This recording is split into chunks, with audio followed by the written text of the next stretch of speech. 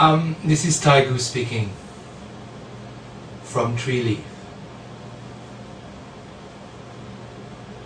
Some of you asked what to do if Zazen becomes too painful. Now it's important to remember that Zazen is not an ascetic practice. Zazen is not supposed to hurt. It's a joyful, dynamic, living stillness.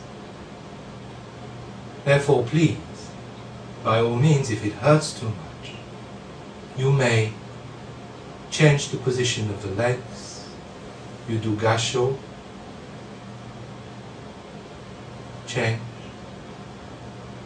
and carry on with Zazen.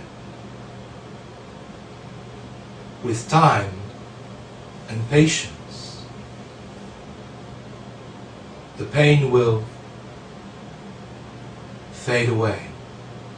Your body will adjust to this wonderful expression which is sitting, and you will be able to sit almost effortlessly. Some people also asked about what to do when one feels sleepy. Now, two opposite states may happen. One is a state of intense restlessness, thoughts whirling around like a really stormy sky, body aching, willing to go. What am I doing here? I don't want to sit here. Am I stupid or what? What is this stupid practice? That kind of thing.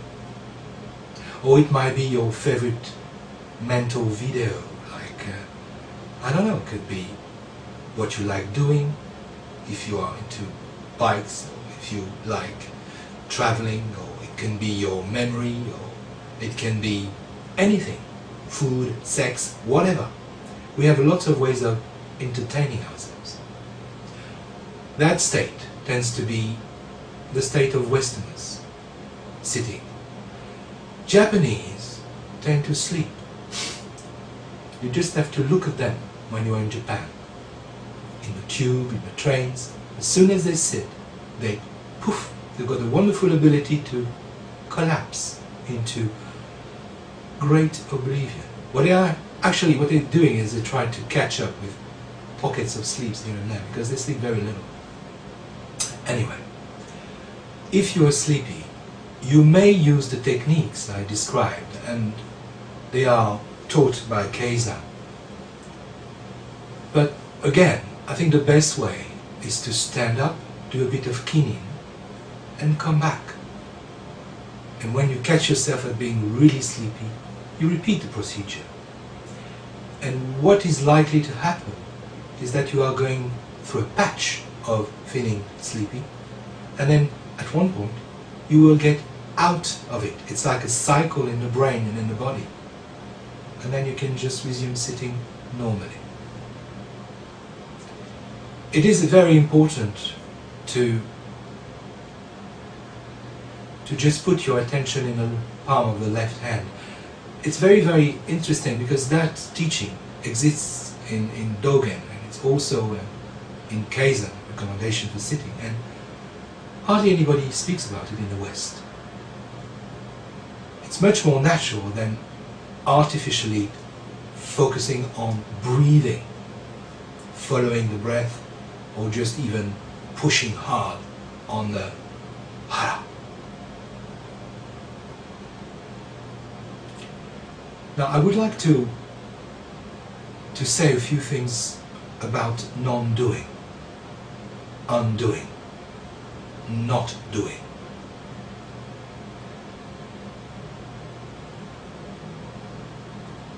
In my very limited experience, traveling through different phases in my life, meeting different people, having different experiences in the Zen world, I met extremely fixed and strong people. I met almost military-like people. And I believe that the reason why they ended up like that is because of their practice style. There is a way to sit Zazen when you think that actually you have to do this and really fix it.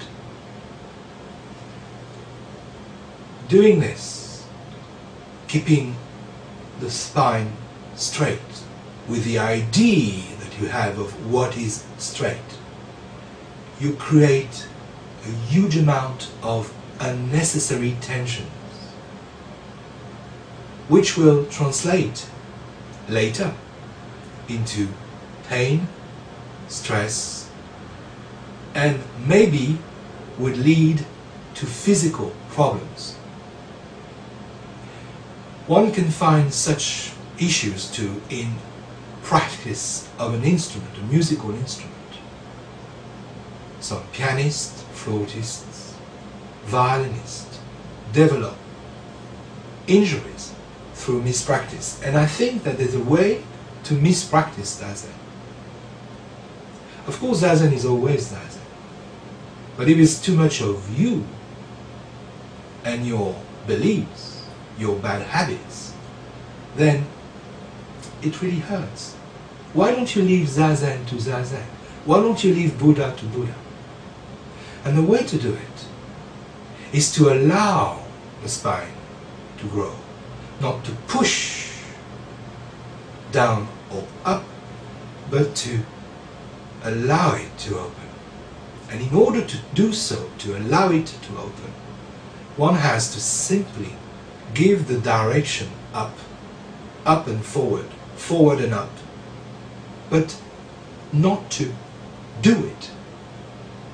Stop doing it. Because as soon as you stop, you inhibit.